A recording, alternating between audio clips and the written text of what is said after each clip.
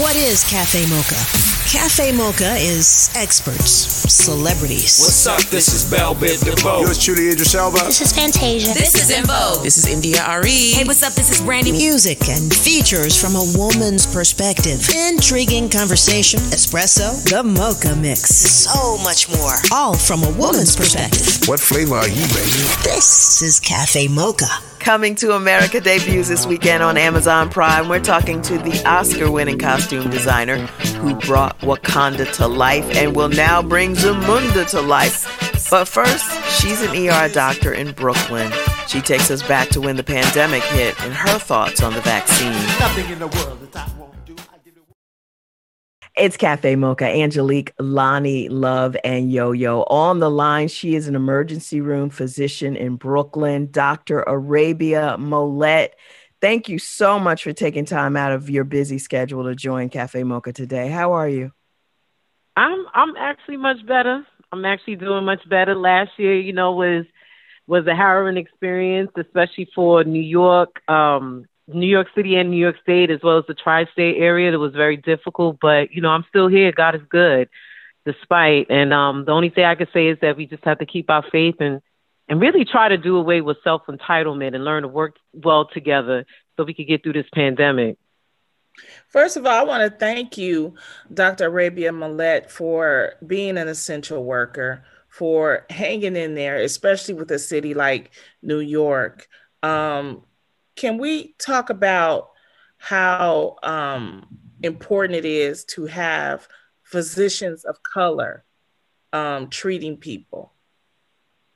It is very important. I mean, it's so important to the fact that, a recent article from CNN that was actually published on the website was stating that Black babies that are born to obviously Black mothers but have Black physicians, their mortality rate actually decreases and compared to if they had a white physician. And so that was actually quite astonishing, not for me per se, but just overall that CNN had actually revealed that article.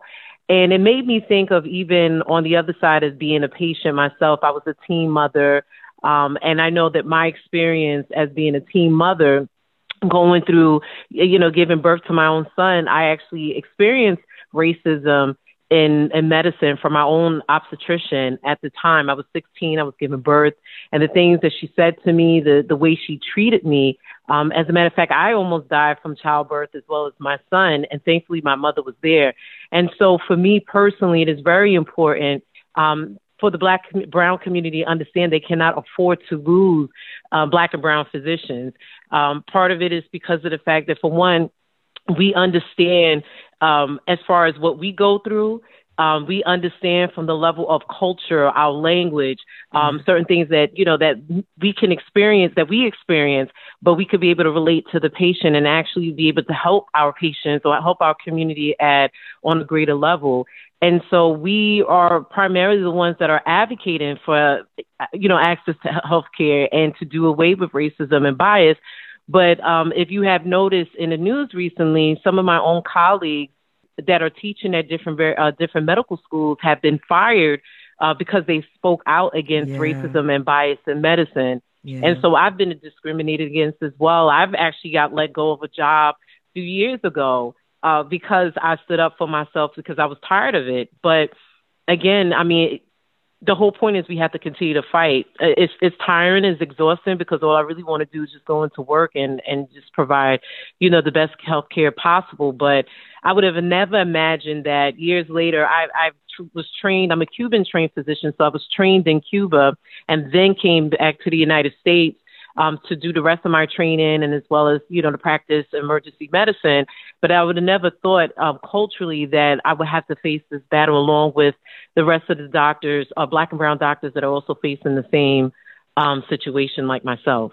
We're talking to Dr. Arabia Mollett. She's an emergency room doctor in Brooklyn, New York. We were talking about racism in medicine. And of course, as a doctor, you've experienced it. But we've heard the stories of people coming to the emergency room, Black people coming to the emergency room, thinking they have COVID, being turned away. Oh, you just have this, and then going somewhere and dying. Do you think that story changes if we had more if we have more people of color, more doctors of color, do you think that there would be more sensitivity to? Well, I think at the time when COVID hit, I think that what it is that because we also have to be very careful how, and as you ladies, you all know, y'all the experts in media, you know, there's always like the clickbait headlines and people jump on it, but not necessarily read the entire story.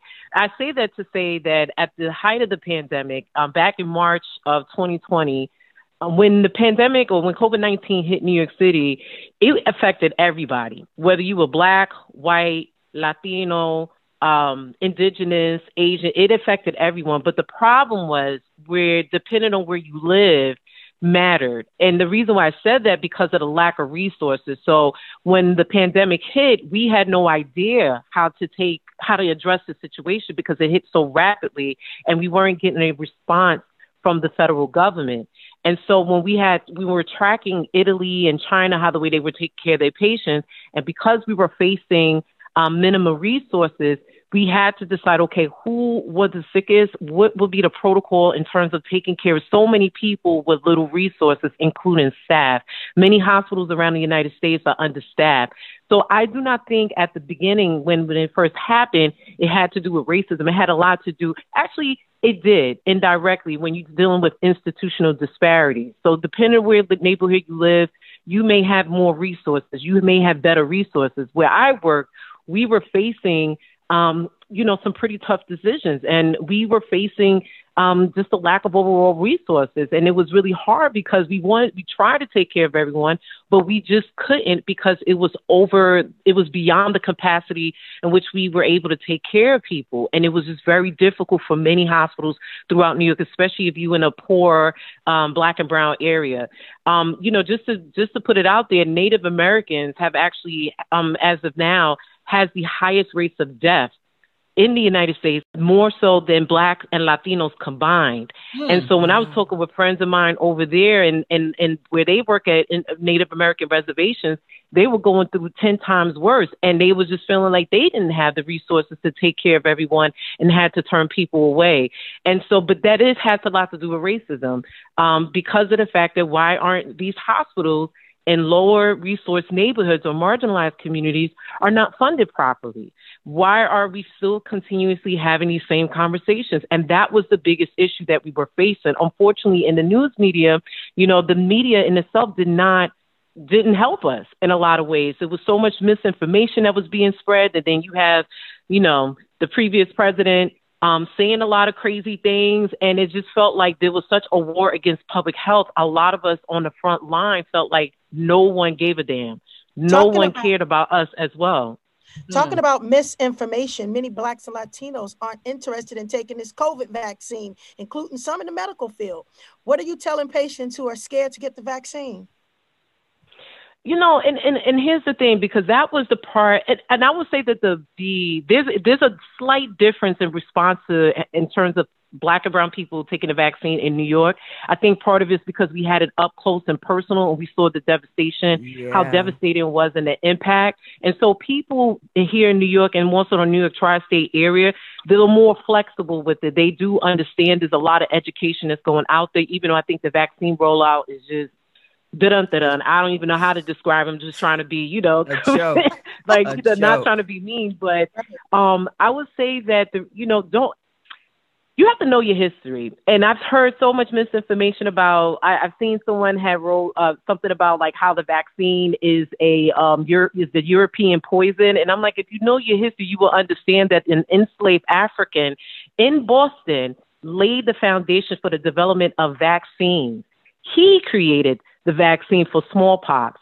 And so Black people have been major contributors to global medicine worldwide. And so instead of people keep constantly harping on the Tuskegee experience, which has nothing to do with the vaccine, one was the men was denied treatment. This time you're not denied treatment. You're not denied treatment. You are given the right to have the vaccine. The problem is that we have to stop listening to people who are not experts. Listen to the people who are experts like myself. Talk to your doctor. There are Black and brown physicians out there that are on the front line that are advocating for us to get the vaccine, because we have been dying at a disproportionate rate. Even healthcare workers, Black and brown healthcare workers represent that high number as well from people dying. And so until we have this conversation and understand, yes, we are still traumatized by what happened to us for over decades with unethical medical experimentations, but we also have to understand that if we don't do the right thing, we are going to continuously die from it. And this is why, and I do think that this is partly the reason why that you're seeing in the news about, white people coming up to Black and brown communities getting a vaccine, because the vaccine rollout is so low, people are not showing up for it. And also, too, the vaccine rollout is a little messy because there's too many websites. And how is it that, in these communities, especially the elderly, they don't have access to the internet? And so we have to do better. We have to come to a common ground. The community has to come together and say, you know what? We got to fight for us. We got to do what we have to do so we can survive and understand the basic science. Here in the United States, people lack basic understanding of science. And that is the reason why people can just run off and promote misinformation and people fall for it, because education is at an all-time low. The last question, Dr. Arabia, please explain what a vaccine does, because a lot of people don't understand what it does. I mean, basically, what a vaccine does is to help you to build antibodies to something that's foreign in you. And we do it all the time, whether it's you got the MMR, which is the mumps, measles, rubella vaccine, or, if you got what is it called, the Tdap. A lot of these vaccines that I'm naming a lot of these vaccines that I'm mentioning is what we got during our childhood. And some of them we don't have to take anymore because we already gotten it through our childhood. And so it's to help to provide you protection. It's to help boost your immunity to those same foreign bodies, which could be a virus, so forth, that is coming into your body. So you want your body to be able to protect itself and recognize like, something is inside of me. No. I recognize that from before. Let me build that antibody up so I can fight against it. And so that is the point of the vaccine, is for protection. And hopefully with this COVID-19, we're not too sure as far as like how the immunity will last, but we do know that it will help reduce the severity of the symptoms of COVID-19. Dr. Arabia Mollett, emergency room doctor in Brooklyn, New York. Thank you so much for joining us. You're welcome, ladies, and happy belated Valentine's Day. Stay safe, stay Black, stay beautiful. You stay healthy, Doc. We love you. Thank you. You are so much. Yes. You're welcome. It's Cafe Mocha. The next edition of Salute Her is just in time for Women's History Month, March 21st. We're celebrating with a lot of amazing women, including Cynthia Erivo, Grammy, Emmy, and Tony Award-winning actress, singer, and producer, creating the Legacy Award. Holly Robinson Peake, co-founder of Holly Rod Foundation, Toyota Champion Award. We love Holly. She ain't been on the show in a minute. I know, it's about time. We also got Latasha Brown Byrne, co-founder of Black Voters Matters, Champion for Change Award. Dr. Corbett, who helped us get that vaccine. She's one of the doctors from UNC. I was so happy to get her. Pinky Cole, the CEO and founder of Slutty Vegan, the Powerhouse Award. She deserves that. Okay. Deneen Milner, New York Times bestselling author and founder of MyBrownBaby.com, Champion for Children Award. And Melanie Campbell, president, CEO of the National Coalition for the Black Civic Participation. Woo, that's a long word. Wait, though, Eric Benet is performing. Yeah, I know. Yes, my girl, I Will Survive. Gloria Gaynor. I am so excited. And it's hosted by who, ladies? Lonnie Love. Angelique is going to be our voice. Yo-Yo is going to give her presentation. I'm going to be behind the scenes saying, as long as I know how to love, I know I'm still alive. And this wonderful event is sponsored by Toyota and AARP. It's our third Salute Her, that's virtual award, March 21st. We want everybody to tune in. It will be streaming. We just have a really good time. It's so inspirational. Yes, it is. Motivational. And for it to be Women's History Month, I mean, Angie, I'm excited. I am too. And we got a lot of amazing women. I always walk away feeling motivated. Definitely. And you know what? I always say we have to honor our own women. And this is exactly what Cafe Mocha is doing. You guys, look out, March 21st, Salute Her Awards.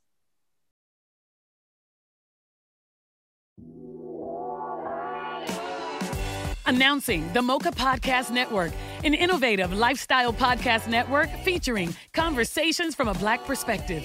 Curated with respected voices, led by actresses and comedians Sherry Shepard and Kim Whitley. We're funny and we have a point of view. We call that edutainment. That's what we call it. Is that what it is? Veteran TV journalist Rolanda Watts. Shocking the heck out of everybody. The legendary Funky Divas in Vogue. This topic is girl groups in the industry. To syndicated broadcast personalities Lonnie Love and Dee Dee McGuire, as well as an array of experts and activists. Mocha Podcast Network, a lifestyle destination with authentic voices and perspectives designed to enrich and empower women of color with a unique listening experience. More than a destination, the Mocha Podcast Network is a full-service studio that offers an ongoing portfolio of production, distribution, marketing, guest booking, and most importantly, ad sales. With a unique revenue model for podcasters that includes customized promotional campaigns created specifically around podcaster and targeted audience, service social media promos and pushes, MPN brand advertising, targeted electronic newsletter, experienced sales representation. For advertisers, the Mocha Podcast Network is a safe marketplace to align their brands with trusted voices, organically engaging the highly in-demand female consumer and more. With quality over quantity, from concept to completion, now is the time for content creators and brands to join the innovative Mocha Podcast Network and experience unapologetic conversations with a new perspective.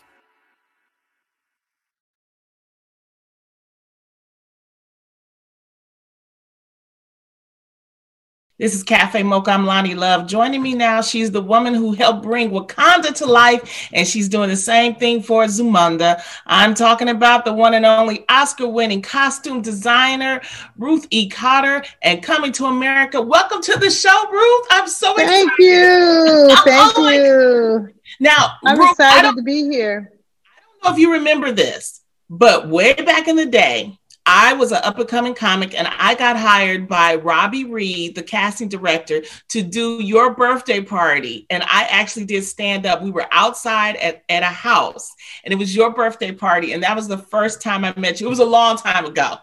Wow. Man, we should do that again. I know. We've come full circle. COVID, man, has just like separated all of us. It really has. You are the first costume designer that is going to be receiving a star on the Hollywood Walk of Fame.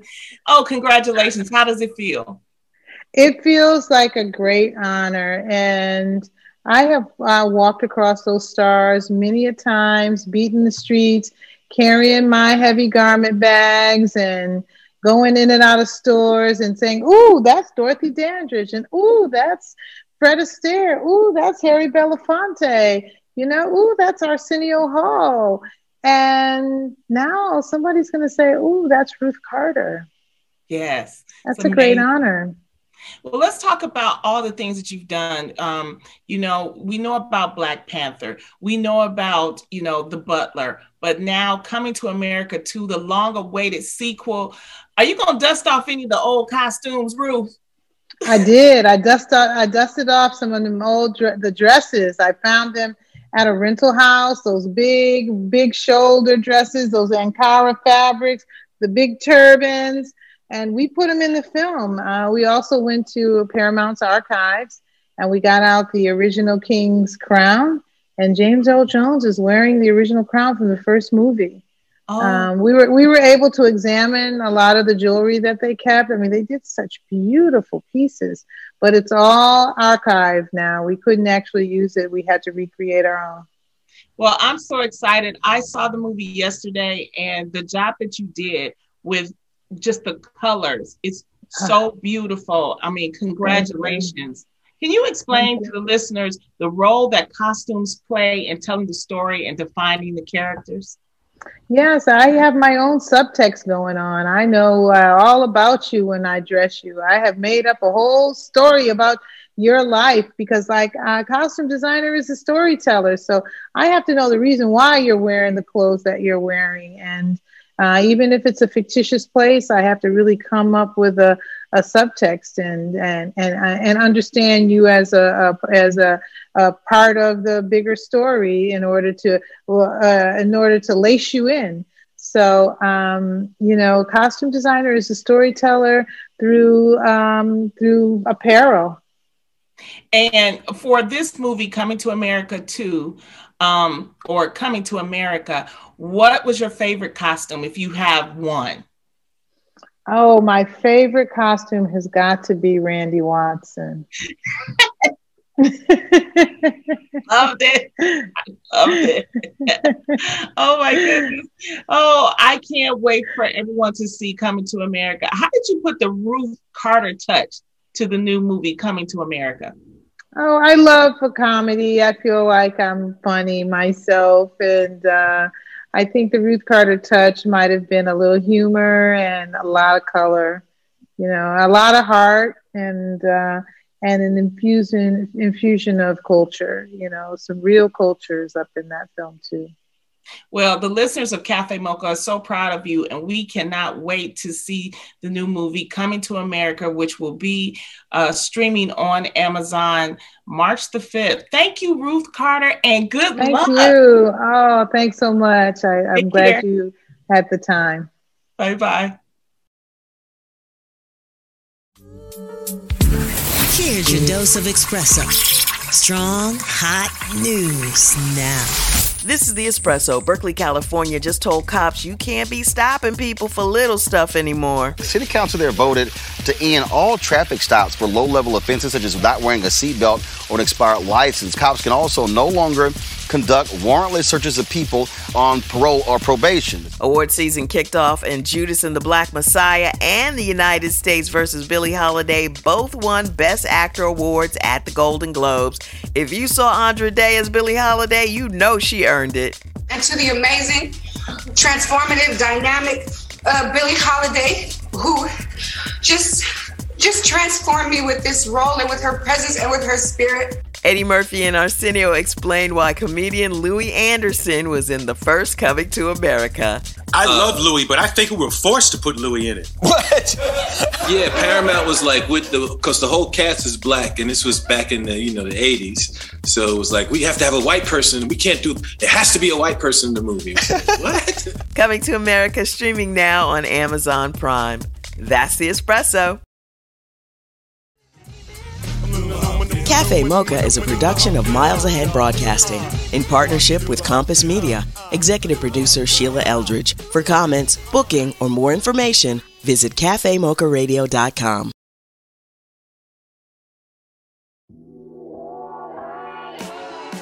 Announcing the Mocha Podcast Network, an innovative lifestyle podcast network featuring conversations from a Black perspective. Curated with respected voices, led by actresses and comedians Sherry Shepard and Kim Whitley. We're funny and we have a point of view. We call that edutainment. That's what we call it. Is that what it is? Veteran TV journalist Rolanda Watts. Shocking the heck out of everybody. The legendary Funky Divas in Vogue. This topic is girl groups in the industry.